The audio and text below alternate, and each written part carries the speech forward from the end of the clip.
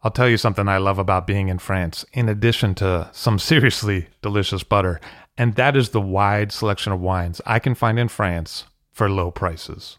It can be much more difficult to source those same bottles back in the States, and that's why I love to buy wines out of France with Ideal Wine. I have bottles shipped to me, hassle-free. It's easy.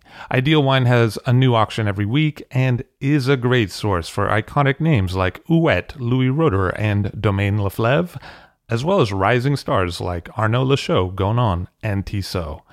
Find the wines you'd rather be drinking at idealwine.com. That's IDEALWINE.com and have the wine shipped to you in the States. Use the promo code FIRST, F-I-R-S-T, for $15 off your first order of $150 or more. Hey, that's $15 you could save, and that is some good butter money. See for yourself at Ideal Wine. I'll drink to that, where we get behind the scenes of the beverage business. I'm Levi Dalton. I'm Erin Scala. And here's our show today.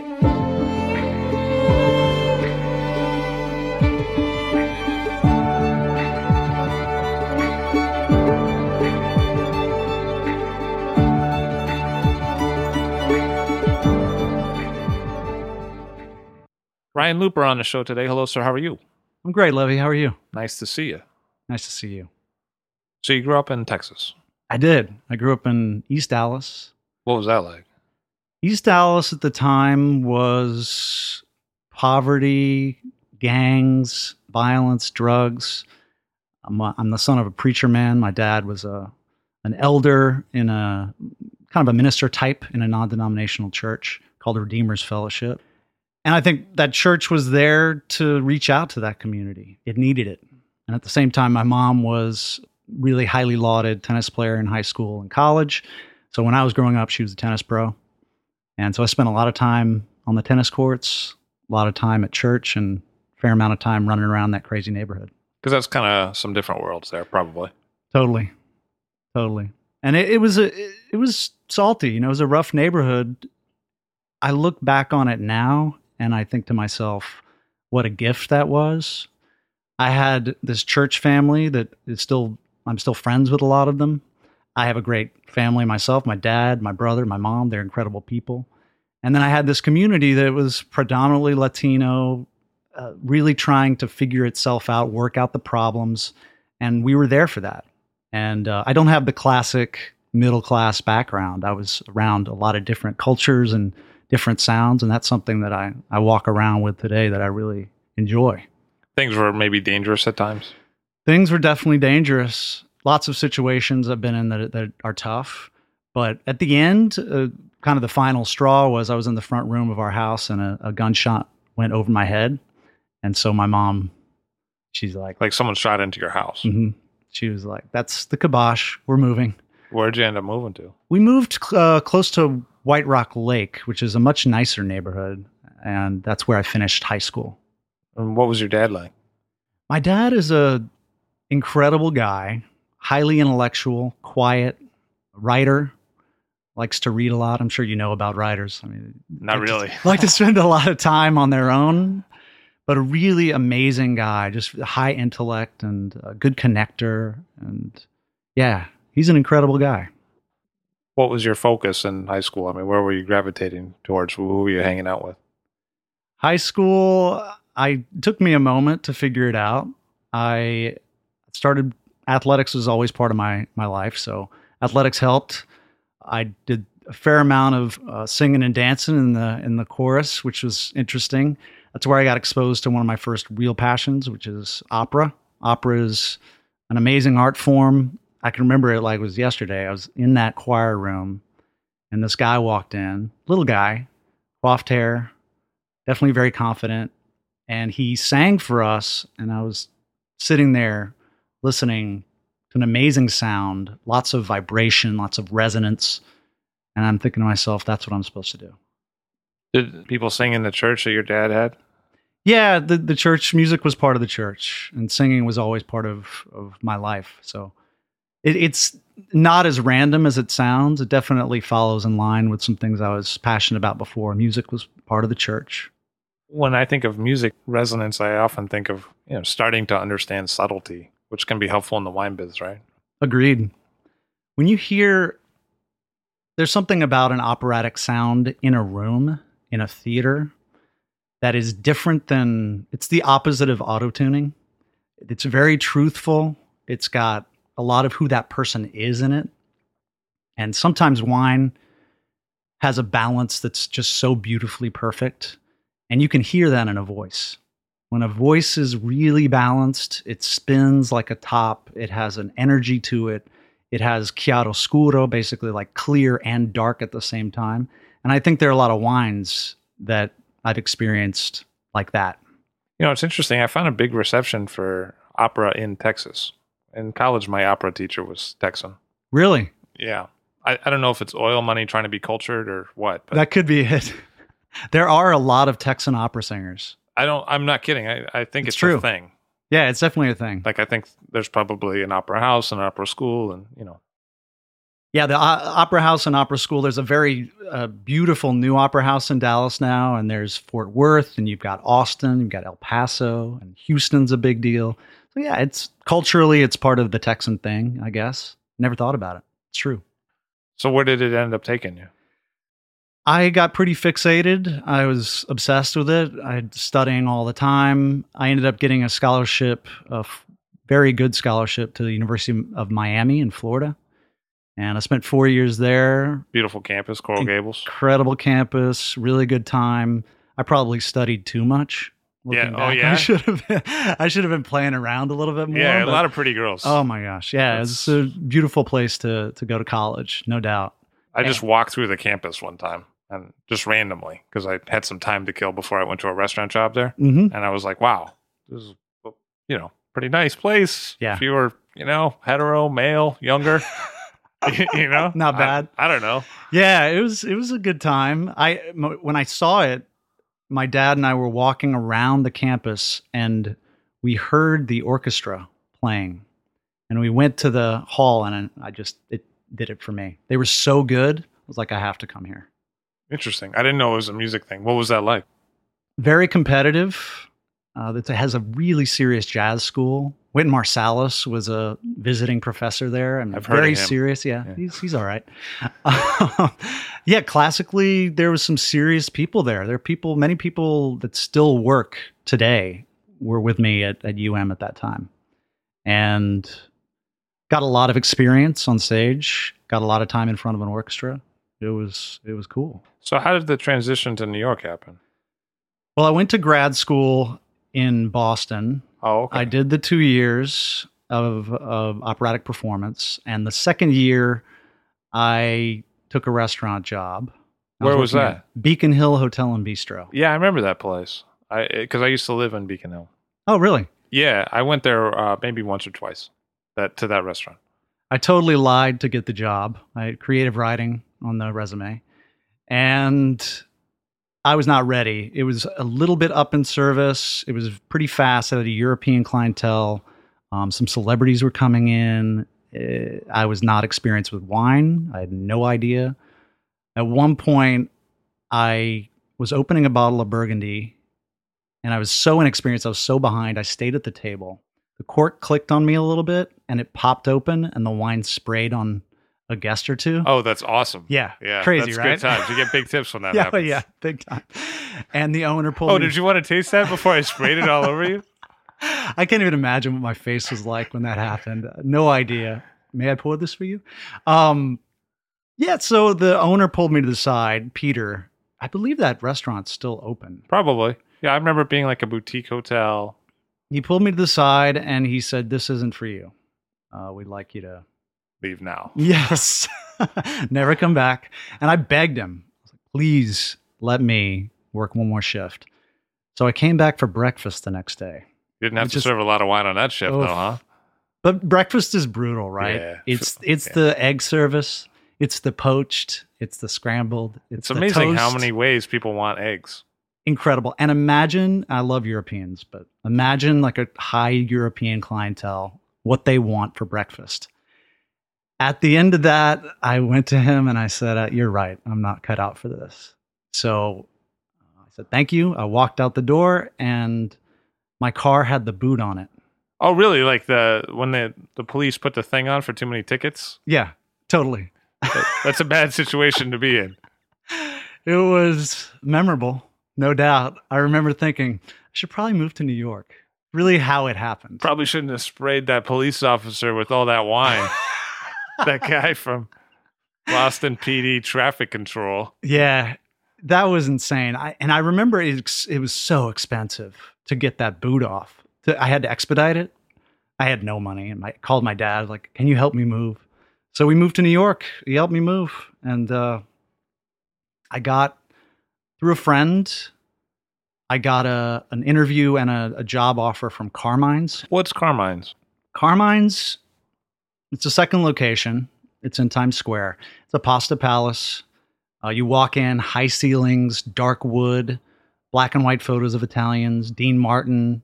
Tons of people go there. I mean, it's like packed. It's like the mafia version of Olive Garden. Oh, okay. It's like, and it's probably a pre-theater destination. Pre-theater, craziness at all times.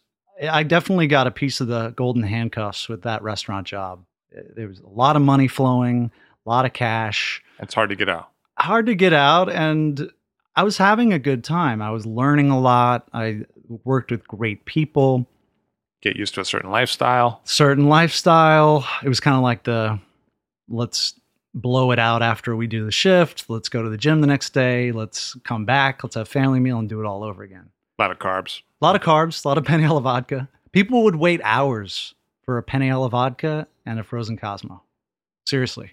Penne alla vodka has like 6 ingredients. Yeah. 6 ingredients. Sometimes when I get the store-bought kind, I'm a little disappointed, though. I'm like, where's the vodka taste? You know? Do you remember the blackout? No, what was that? There was a blackout in New York. Oh, yeah, like, I thought you meant like it was a drink or a type of pot. I was like, what? The frozen blackout. Yeah, Have you ever had one of those? Yeah. Yeah, so it happened and I was working right around 5 o'clock, as I remember. This is to illustrate what Carmine's is like. So I'm in my station. I get the order. People come and there's pre-theater. Blackout happens. Boom. And the manager finally gets to me. Look, we're going to comp their drinks, but obviously meal is not going to happen. So I walk over to this table and I said, just so you know, seems like there's a blackout. We're not going to be serving any of your meal, but we'll comp all of your drinks. Let us know if we can do anything else. And the woman looked up at me and she's like, you mean I'm not getting my penne alla vodka? I feel like this is a very New York response. It's totally. You know what I mean? I waited 2 hours. Yeah, you've wronged for that me. penne alla vodka. How could you do this? Yeah, it was crazy. But That's Carmine's. Yeah, it's a long wait, though. 2 hours. 2 hours. But I learned a ton. I was working fast. I was dealing with, obviously, challenging clientele, time limits.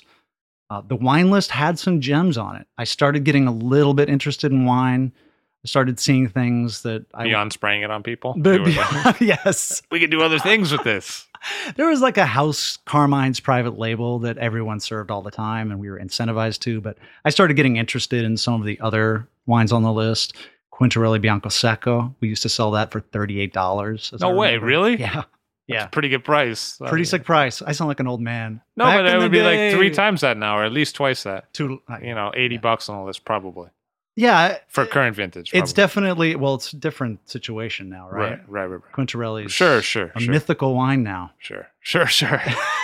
Yeah, I mean, different importers and stuff. But I mean, Totally. I bought one not too long ago, and I believe it was about 80 something Wow. on a list. Okay. Cool. When people come in and all they want is Pinot Grigio, to sell them Quintarelli Bianco Secco is pretty fun. Yeah, It becomes like a challenge. like a challenge. Right? Yeah. So that's what I took it as. I was selling Aglianico, telling people it tasted like scotch, all sorts of stuff. Just trying to be sizing up a table quickly, getting a feel of it, trying to be that not annoying server where you're just enough involved, but that someone will remember you, but not like an integral part of their meal. That sort of waiter. Because I can imagine some Carmine's waiters really laying it on thick. Being like, welcome to Carmine's. Oh, my God. Bada boom, bada boom. Yeah, it's like Gava Titanic. Yeah, there were all these crazy things that people would do. Also, well, to be fair, to get people's attention in that restaurant, with that much, the decibels are high. You have to do a little bit of the cheese, the queso. But I tried to explore the wine list, and that was really fun for me. That's sort of where I kept coming back, and I'm glad I did. I mean, when you're doing volume, eventually you're going to sell something to somebody, right?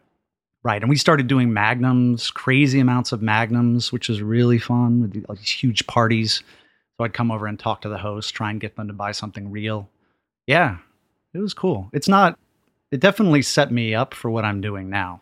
Just in terms of being calm and control in a world of craziness. Yeah, you've seen that movie Man on Fire with Denzel? Yeah, 100%. It's like that. You're walking and the things are blowing up behind you, and you're like, yeah, this is normal. It's true though. I mean, Carmine's especially, it's bedlam in there. Yeah. I mean, it's that's insane. what I would No imagine. manager can manage you. Right. It's impossible. Right. And I was serving 70, 100 people a night. Right. Myself. That's like the old Tavern on the Green Days or Totally. something like that. Just like that. Just like that. So how long were you there? 6 years. That's a long time. I was trying to figure it out, man. I think I'm not alone in this. There's a lot of people who get into restaurants. They're maybe going in an artistic way. They don't know how it's going to work out. You get going in one direction, you end up staying. I kind of got to my breaking point, and I started I asked the wine director what's going on with wine sales, because I'd served a couple wine salespeople who came in. They looked like they were having a really good time. Yeah, it looked like they were doing all right. Yeah, they were having a blast. Bring an extra bottle. Totally. We distribute this one. Totally. So I asked him for a couple recommendations, and he gave me 2, and I added a couple others just by searching. And it was Wildman, some extension of Lauber, T. Edward, and Touton. So you went and interviewed at those places. I interviewed with all of them, and I felt pretty scared for all of them. I thought I knew something about wine, but it was obvious when I was talking to people that I really didn't know much. Sounds like you're in the dive into the deep end of the pool kind of work experience mindset when it comes to approaching new projects. Agreed. That's how I'm built. I like that. I like the challenge. I've always liked challenge. So Wildman was interesting. They talked about a draw, and their portfolio is way over my head. Lauber, I met out in LaGuardia, at some hotel near LaGuardia. The guy was totally not my vibe. Super slick type of person. Be like, I got some keychains for you, that sort of thing. And then T. Edward, there was no AC. I remember that. I interviewed with 2 guys, Peter and Warren. Peter Cassell, Warren Fraser. And they're pretty hard on me. They tore apart, Peter especially tore apart my resume. It was like, that's not true. That's not true. Carmine's isn't that busy. This is bullshit. And I walked out. I was like, that didn't go well. And then I went to Touton. It was probably the most slick in terms of offices. He has a nice big office that he used to. I have no idea what he has now, but he was on the phone with France talking to me at the same time. He's a silver fox looking guy, very well dressed. And I went through I ended up taking the job with them. They offered me a job, went through the whole training. It was classic sales training. Here's your run. What do you do when the owner doesn't want to see you? That sort of stuff. What do you do? At the time, I had no clue. I was just like, you show up, you try and be inobtrusive. I don't know. What do you do? Be like the tree in the school play? Yeah, just stand there long enough till they acknowledge you. Be like water? I don't know. Yeah. I don't know. Find a spirit animal? Yeah. I mean, there was no real answer for me then because I had absolutely no experience. I was kind of just trying to vibe with the situation. And so I went through the whole training. I put my suit on. I was walking out for my first day. I was living in Woodside at the time. I got to the sidewalk and literally like a jolt, like a bolt of lightning. It's like, you're not supposed to work at Touton. My intuition, something that I rely on a lot. Is that true? Like through your whole life, Absolutely. My intuition has not steered me wrong. Because I find people go one way or the other usually. You know? Yeah, for me, it's been very, very important. And I trusted it. I went up. I didn't have a job, obviously. I was kind of going out on a limb. I called Touton. I said, no, I'm not supposed to work for you. I'm sorry. They were pretty pissed because training takes a couple weeks. They had the run all ready for me. And then I called T. Edward, the worst interview, and I said, I'm supposed to work for you. And they're like, we put a boot on your car. Yes. Well, I asked for bottom dollar. It's tough to say. I begged for a job. I did the salesperson beg, and they said yes. And I'm lucky they did. So you start working with those guys, and what's that like?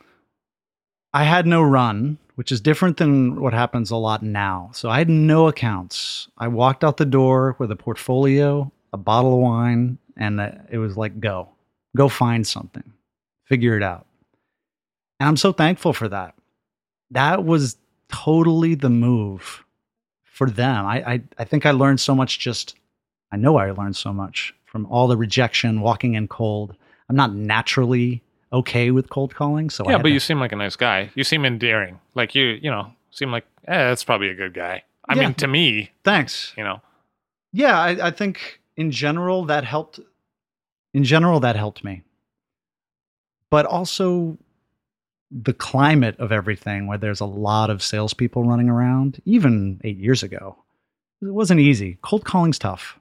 Cold calling's not for the faint of heart. You have to get over approach anxiety. Once you're in, that's once you get in the place, you're fine. When you have the relationship. Yeah. Well, yes.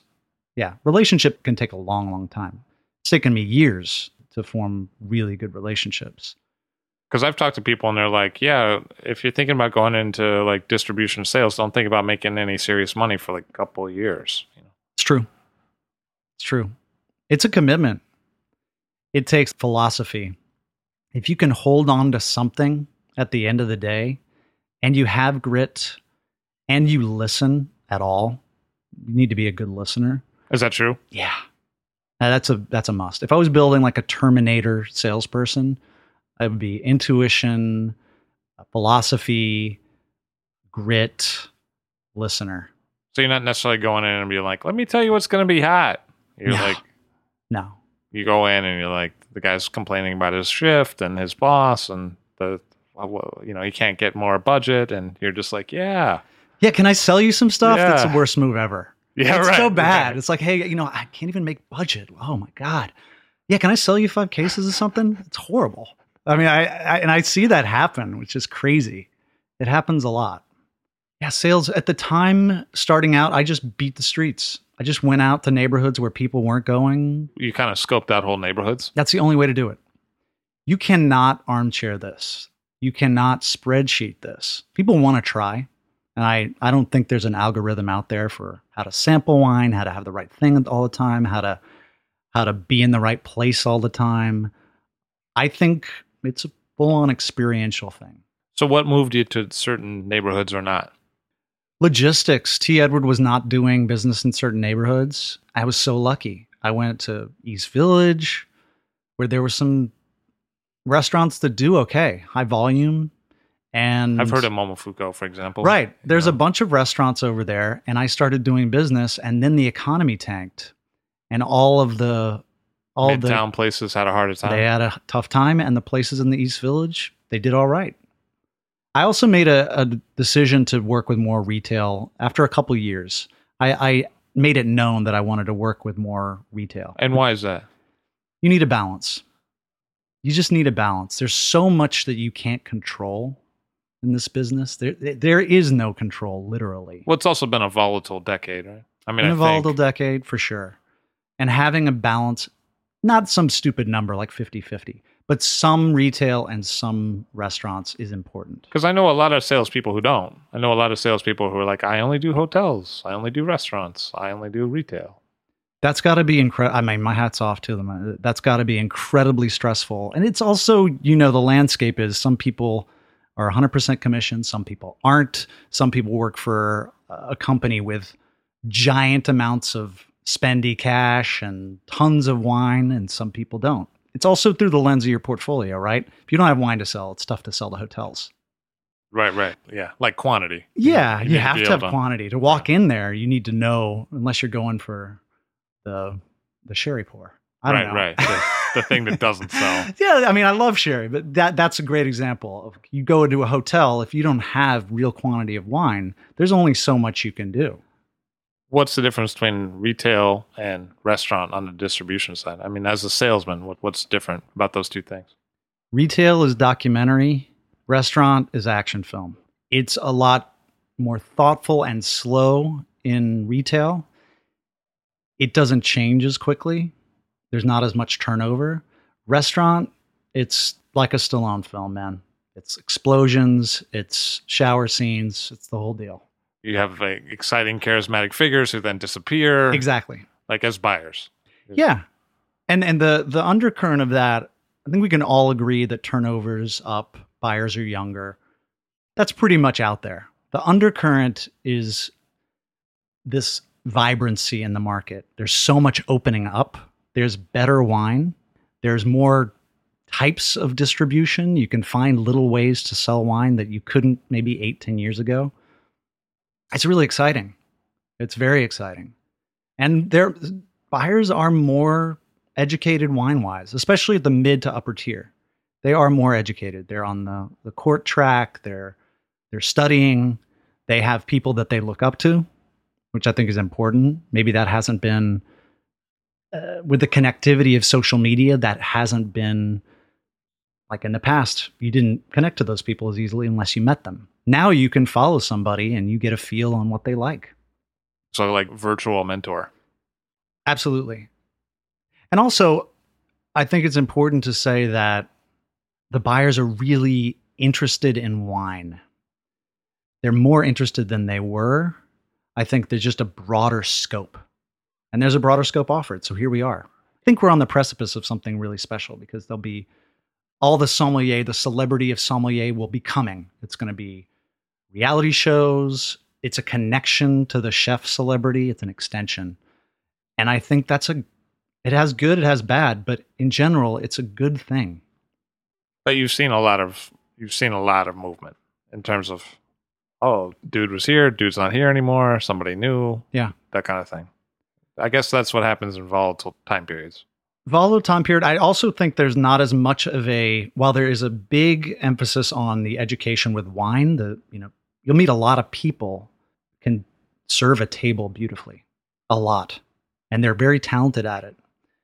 Wine director wise, that side of the industry has not been studied as much. It's the other side of the coin, how to form a program, how to work with these crazy distributors and suppliers, how to, the architecture of a wine list. So like, what does that mean? The technical skills that aren't knowing about wine. Exactly. There's no real place where you can go to say, as of now, how do you structure a wine list? How do you make money on this? How do you mark that up? Do you find that?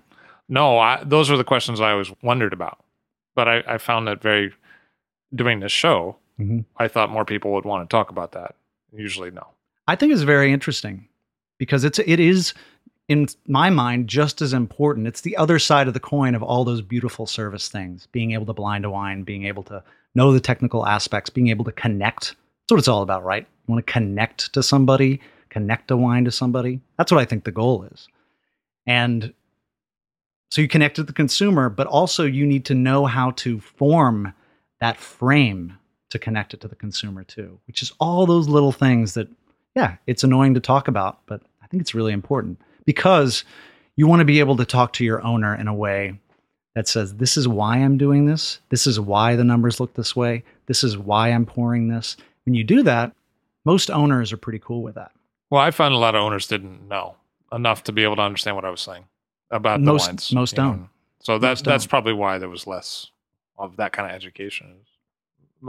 I think a lot of it is like how people hire bartenders now because they're like, oh, we see that mixology is booming. We need a couple of mixologists. Can you do it? Okay, good.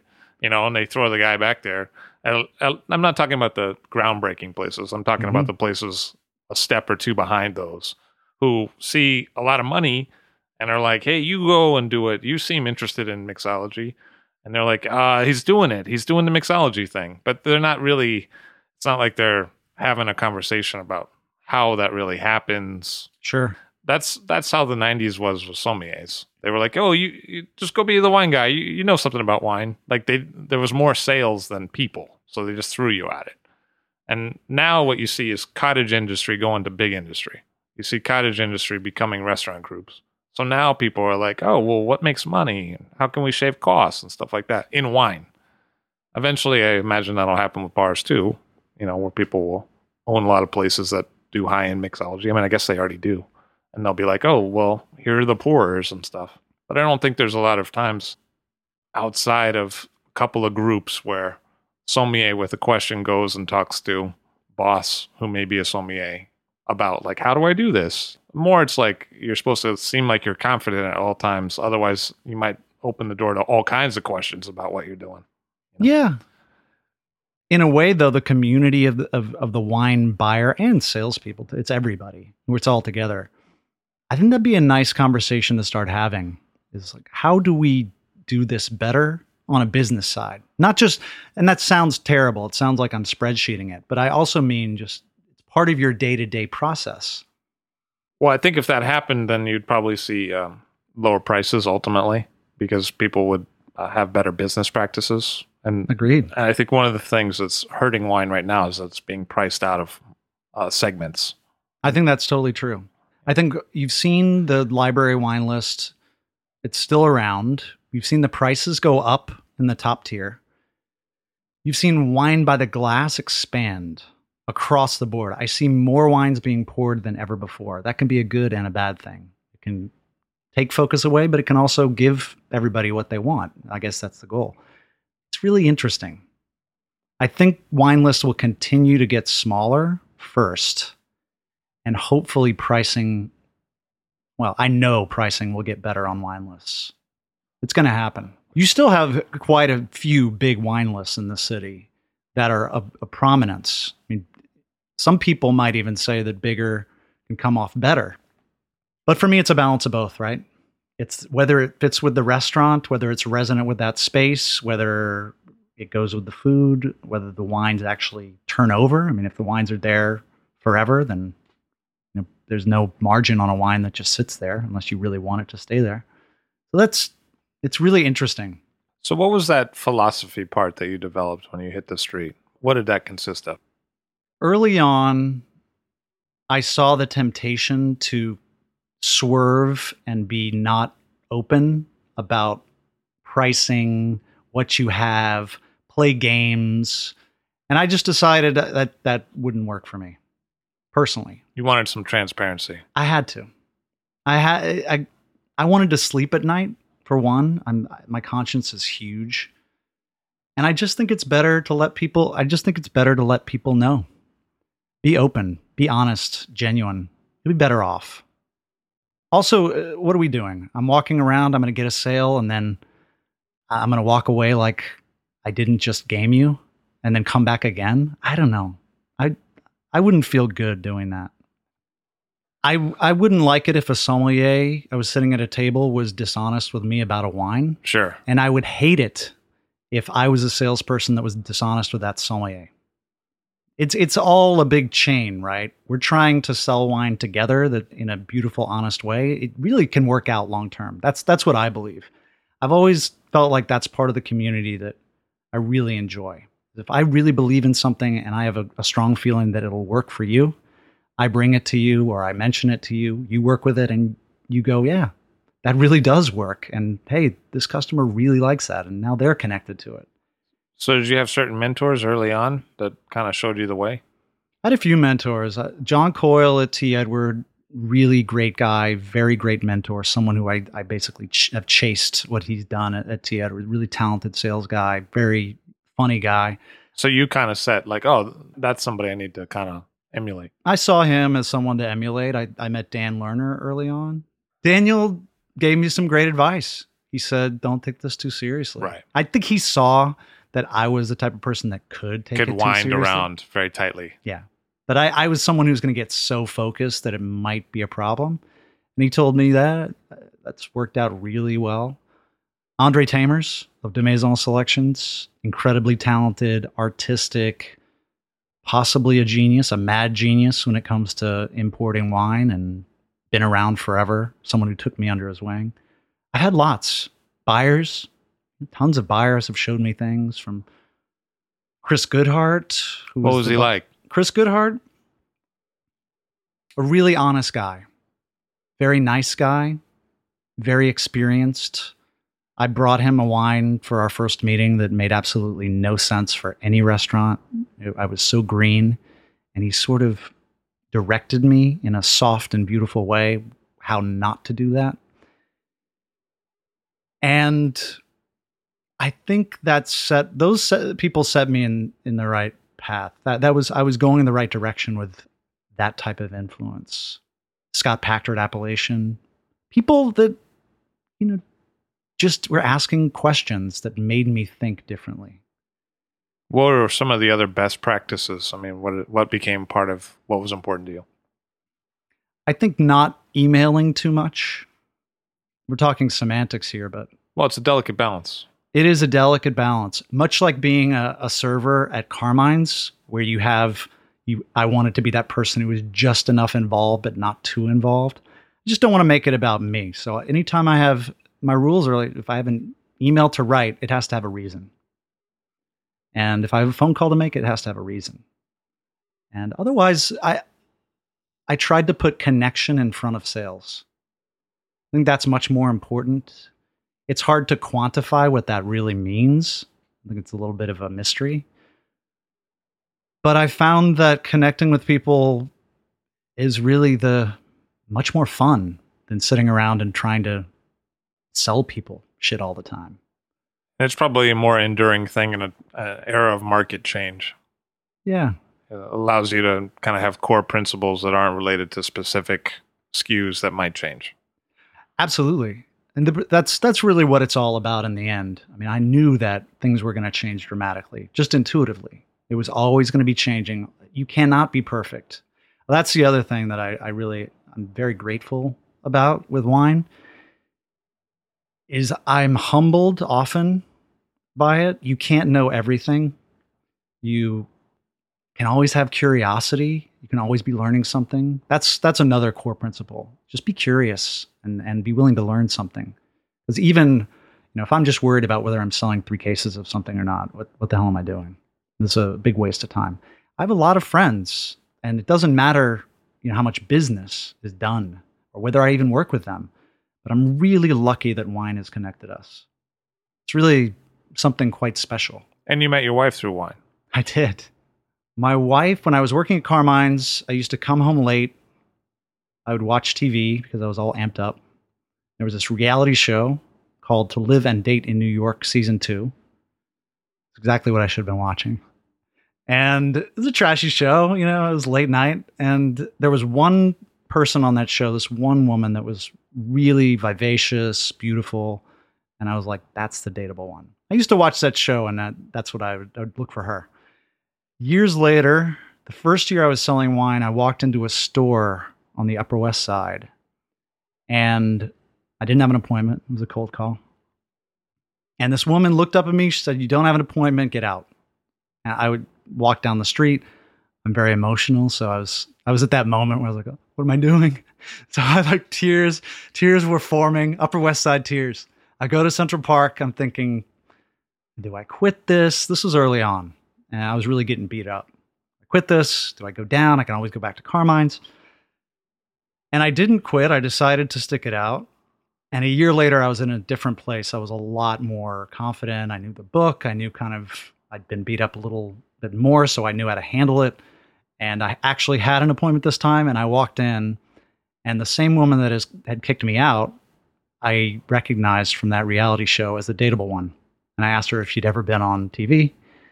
She got really embarrassed, and she said yes. I find that's the common reality show reaction when you call someone out for being on a reality show. Yes. They're usually not super proud. They're not like, I have this creatine vodka, and now it's got my name on it. Yeah. This was before you could get famous she gets recognized, but it's not like now where you can get famous. It's a gateway. But so yeah, now we're married. It's awesome. She's amazing. Does she still throw you out sometimes? She's like, yeah, no, you have no appointment at the apartment right now. She should. Get out of here. You didn't make an appointment to be in the kitchen right now. Yeah, she's something else. She definitely, what's great is she understands, because being a sales rep and what I'm describing, you have to be out. It's part of the job. She's very understanding about that. I could see that being tough if you had a stay-at-home kind of relationship. Totally. It's like I said, I mean, you cannot do this with a spreadsheet. You have to be out. It moves too fast. A lot of times I find that people who kind of blur the line between customer and salesperson do pretty well. People who show up, yes, I'm your salesperson. Oh, yeah, I'm having dinner tonight. Because in the sommelier, it puts you in a different relationship to that person. Because you want to please them if you're a customer, but if they're just a salesperson, you don't need to please them. I agree. I think that's true. That's a common approach. I like that approach. It can put you in the friend zone, which is not really the best zone to be in. But in general, that is much better than the aggressive way. Some people, you have to grab them by the arm a little bit. It's important. If you really believe in what you're selling to them, right, what you have to offer, you have to say, hey, what's up? You also have to know when to move on. That's something that people don't do very well, at least on my side, I think. My impression is that we don't do it very well, and you should. Sometimes it's just not meant to be. It's like dating. You have a relationship with this person, maybe it's just not working. And if you're selling a case a month to someplace, maybe it's just not worth your time. Like maybe you could spend that time selling 40 cases to some other account because there's only so many minutes in a day, right? Totally. It becomes a game of time in a way. You want to spend time on what's important. However, sometimes you love working with someone who buys a couple cases a month so much, and they're so cool to hang out with, that you don't want to give that account up. Can't always be about the number, right? So yeah, it's a balance. It's delicate, but it's about shaping it for your life. I could literally work 24 hours a day. That's the long-term play, to shape it for your life. Yeah. Yeah. Because I mean, I can imagine you doing it differently for a few years. But at the beginning, you have to really hoof it. But as you get it developed, it's something where you have to shape, you have to have boundaries. It's like any business. It's like being a sommelier too. It's the same thing. You have to have boundaries at some point, right? You can't just always be there. I do love the idea of that balance. It's hard to achieve because there's so many moving parts. I always say I'm training a salesperson. At the moment you're about to get your ducks in a row, one duck will get knocked out. Wine is the type of wine that I like, the type of wine that I'm lucky enough to sell. It doesn't last forever. There's not that. Sometimes it just runs out.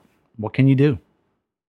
And if that's your attitude, if you're willing to roll improvisation, if you're willing to roll with it, you're good. It's like being a good sideman, right? It's like being in a jazz situation where you're playing along and everyone's like, if you make a mistake, cool, we just keep moving.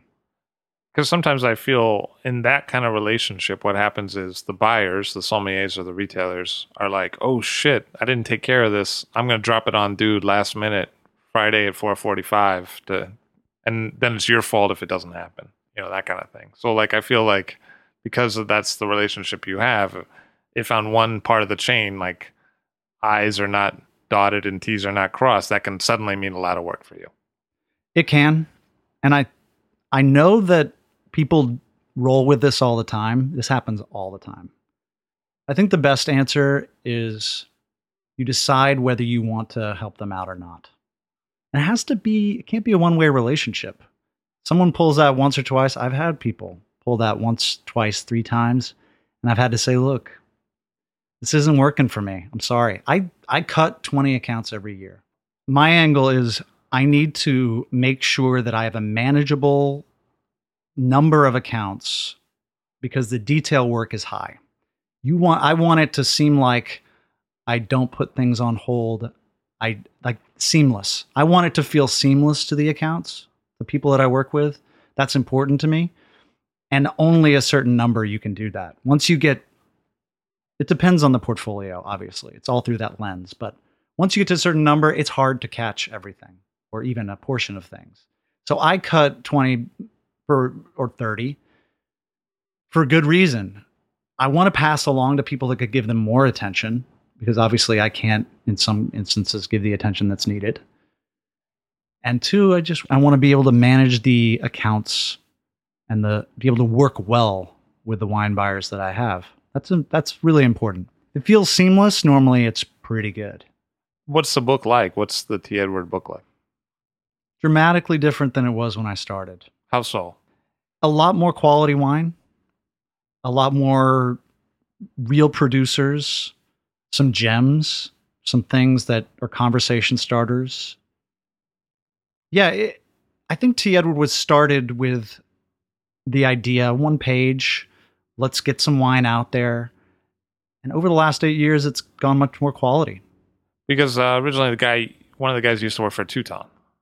Yeah, so Tom Burns, T. Edward himself, was a Two Tone guy.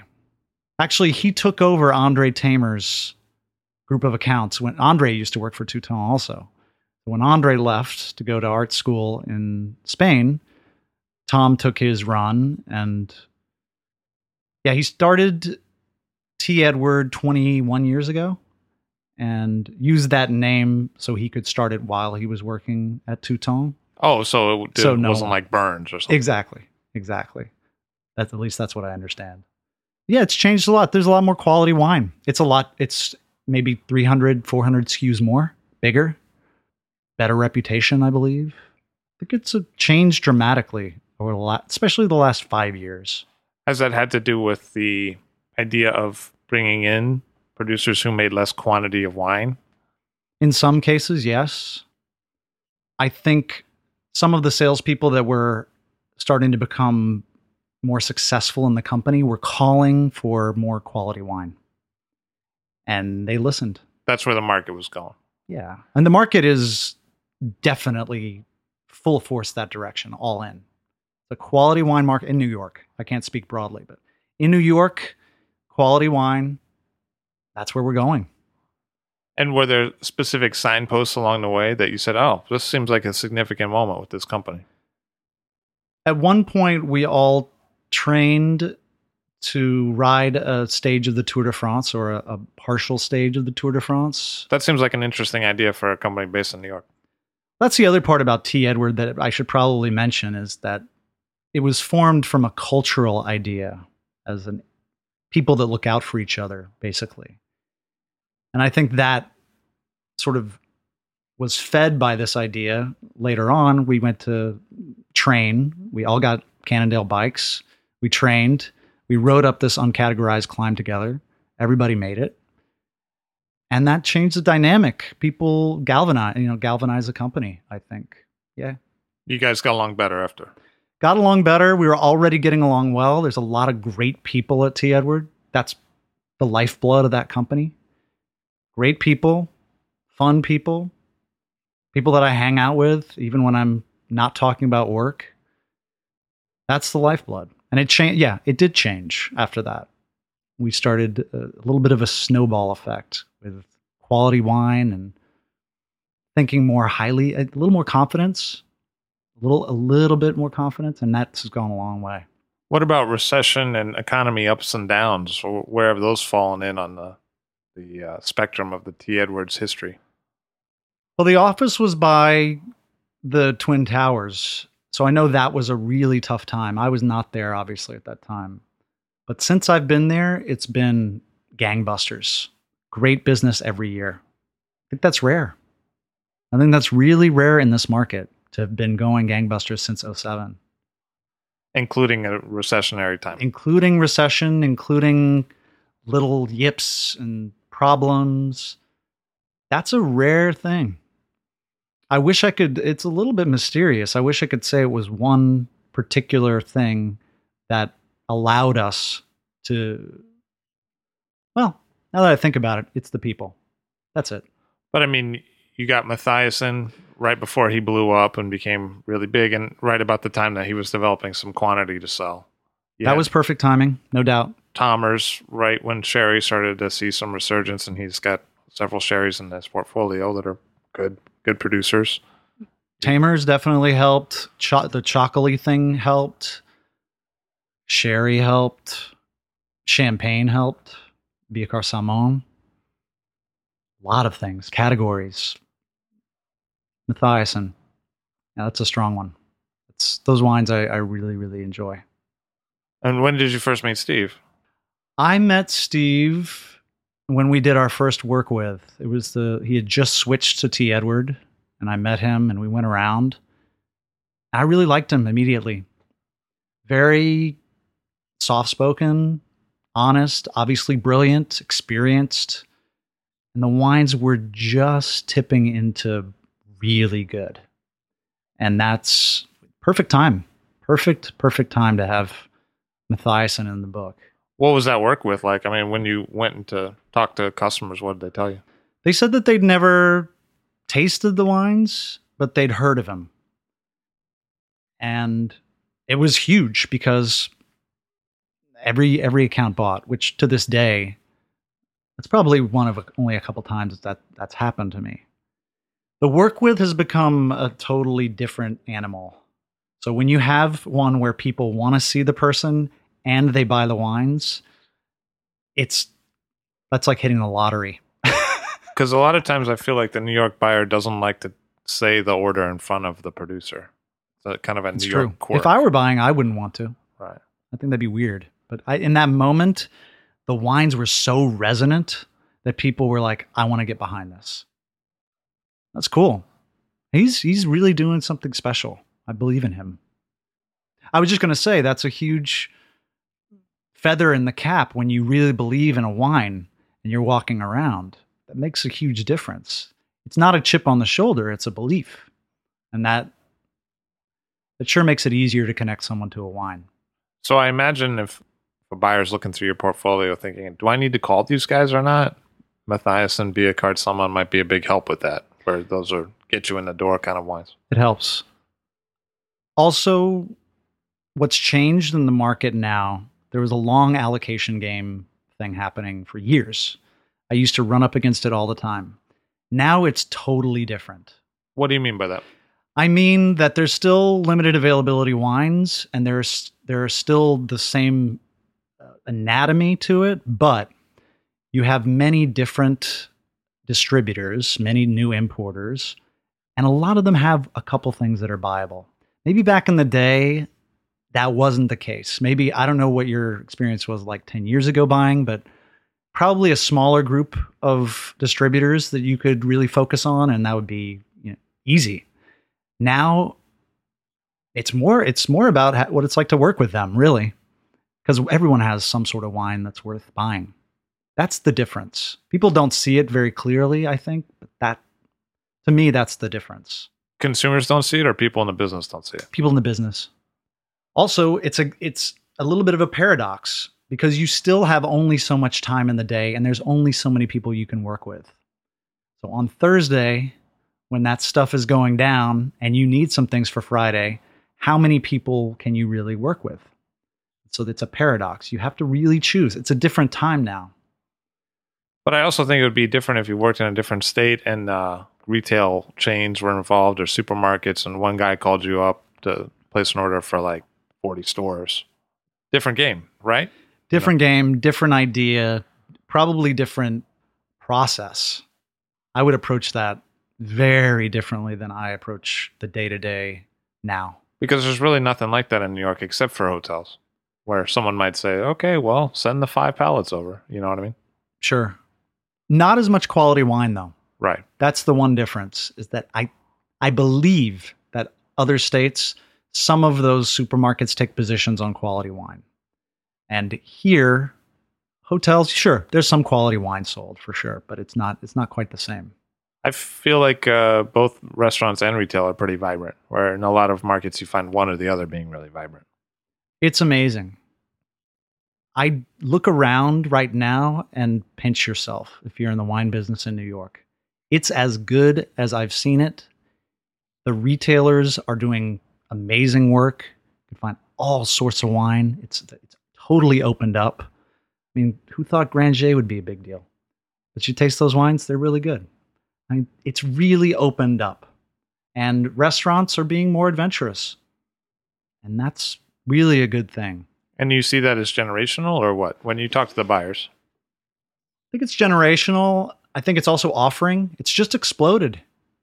There's so much available. You can really find what you want. You've got 750. You've got all these things that have connected the dots of wine that it used to be a lot harder to find stuff before. Now you can find it. I love it. You can go out and not be bored every single night.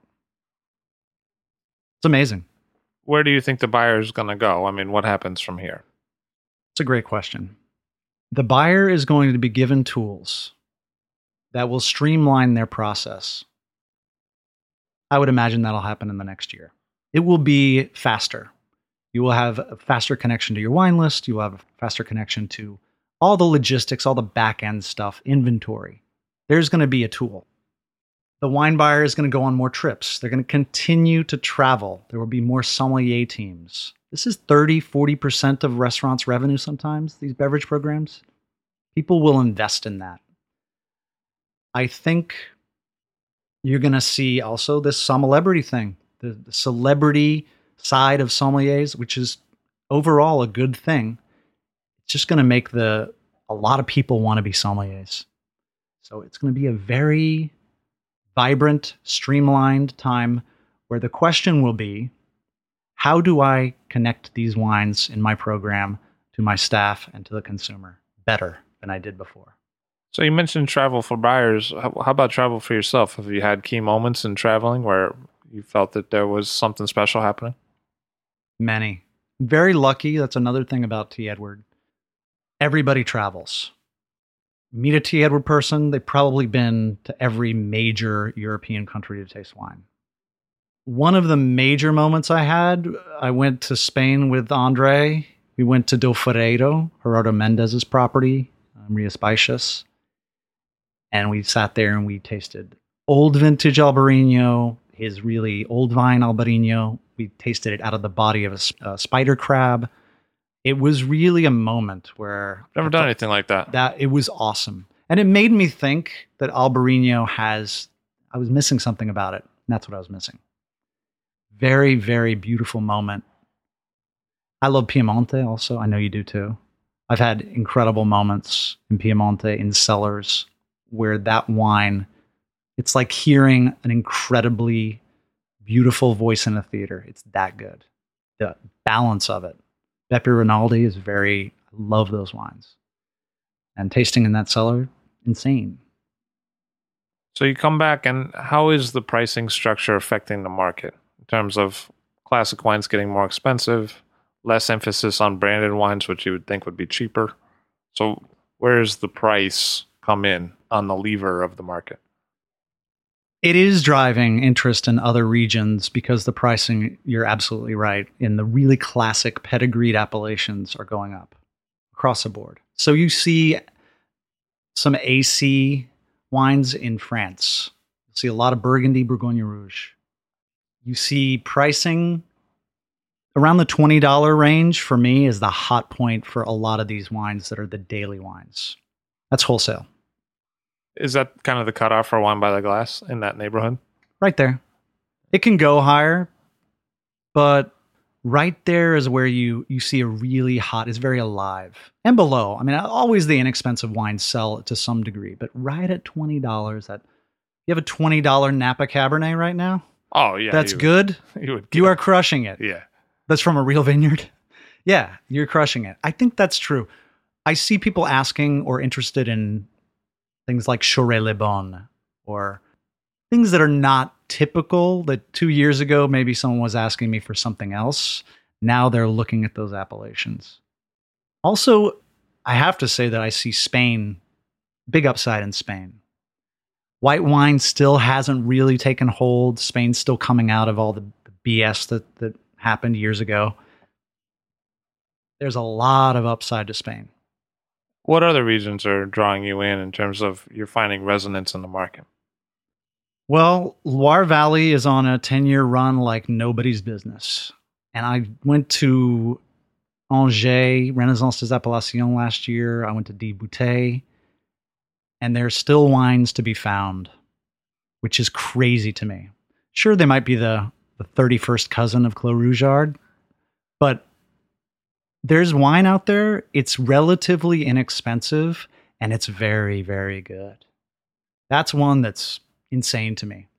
I was there. I kind of regretted not having been at Dives or in the Loire Valley before then because there's just so much good. Sparkling wine. Sparkling wine is on another run. You see the growers have finally caught hold a little bit, especially in New York. You see Prosecco, giant run. I could see Cremant. I could see more. Pet Nat's a big deal. Hasn't really caught, but Pet Nat is a big deal. California. There's still a lot in California that people don't know. And that's, I think that covers a lot of what I see. It's very exciting. I think a lot of times, especially from outsiders or people in other states, sommeliers are criticized as like buying sommelier wines or buying wines that their friends are going to like or that they're only going to serve to other sommeliers. And so when you sell to both restaurants and retail, do you see some of that effect, or is that more a mirage, or do the general trends also mimic the sommelier trends, or are those two different things? I think they operate independently of each other. I think there are some wines that people put on the Insta a lot that everyone wants to have. That's natural. Scarcity will drive things all the time. What they may not be talking about, but they're doing, is putting on a really great Crémant de Bourgogne that is beautiful and sells like crazy. They may not be Instagramming that. So I think it's both. And I think it's good. So it's like that social media thing. Like, I only want to project certain attributes of my personality, so I'm going to put those on social media. And I only want to project certain wines in my collection. I may not tell you about the Prosecco that I'm selling out the door crazy, but I'm probably going to tell you about the Loire Valley. Makes a lot of sense to me. That's what I see. I see people. It's natural to want to put out the crazy scarce wines, especially when you see the top sommeliers doing it. And they probably have access to a little bit more of that than you do. Guaranteed. Right? Right. So they might have 10, 12 bottles of this crazy thing, and you might get 2. And so I don't hate on it. I get tired of bottle shots sometimes. Sure. I think everybody does. But also you have to realize that everybody's looking at this stuff. There's a lot of wine on lists that's really beautiful and good that's not Auvergnois. I promise. It's true. It's absolutely true. And I know you go out all the time, right? Or a relative amount of times. And you see other wines that people don't touch. They're quite beautiful. Or that people don't talk about. Well, one of them used to be Auvergnois. Used to be not touched, Yeah. Clos Vougeot also used to be not touched. Absolutely. Rosé is completely off the charts. I need to mention that because I never thought it could get bigger. And it's so big. Rosé is huge in New York. And I would hate to be allocating rosé because you'd feel like that small restaurant with 200 people outside banging on the door, please let me in, and you could never let them in. That's what allocating rosé must feel like. You need some wine to sell. Yeah, you bring up a good question circling back to the two different things going on with Instagram and just with top sommelier focus and other wines. I just love the fact that there's always going to be some mystery. But you're thinking it's trickling down. You think that some buyers are looking at other buyers' Instagram feeds and no doubt acting on it. Because as an Instagram user, it's hard for me to know that. It has a big effect on the market. You'll have someone put a picture out, and all of a sudden, if they're a really respected sommelier, not that it sells out, but I've noticed people talk to me about those wines. Even if they've never had them, they'll say something like, "Oh, Dauvissat 5." And I'm not hating on it. I think people should be interested in these wines, but also you have to realize that the wine world is huge. And there's all sorts of undiscovered gems still out there. I like those wines, but I like other wines too. It's not so far away from the Parker deal, because plagiarism was a big part of Parker's success. People could say like, "Oh, everyone knows Clarendon Hills is awesome. Australis 01 or whatever." That's dead on. You know what I mean? There's something to that. Like you could copy the knowledge. You could cut and paste and be like, yeah, well, you know. Absolutely. You don't want to Goodwill Hunting this thing, right? You don't want to be just spouting the information that everyone else is spouting. Experience counts. Well, I think that experience gets you a better buy. Because if you're always at that end of the tail, then you're always getting wagged and you're always paying more. Agreed. If that's where it's coming from, I think you're always at the bad end of the market. You know, you're always trying to sell wine that you bought for too much. Yeah. You know? Eventually, there's a cap to that. You said that things are going to become easier on the back end for the buyer. Where do you see it going for the seller? I mean, there's a lot of people pounding the pavement, a lot of small companies. Sometimes they have 2-3 people working at this company that imports a significant amount of wine in terms of SKUs. What's going to happen to people in your role in a few years? I could see this getting pretty tight in the next couple of years. The ones with dialogue, the ones who innovate win. The ones who do the same thing they did before win, I mean in quotes. They do well. The ones who just continue doing the same old, not going to work. It's going to get tight. Ryan Looper of T. Edwards, he finds the resonance of wine is echoed in the resonance of voice. Thank you very much for being here today. Thanks a lot, Levy. Ryan Looper of T. Edward Wines. All Drink to That is hosted and produced by myself, Levy Dalton. Aaron Scala has contributed original pieces. Editorial assistance has been provided by Bill Kimsey. The show music was performed and composed by Rob Moose and Thomas Bartlett.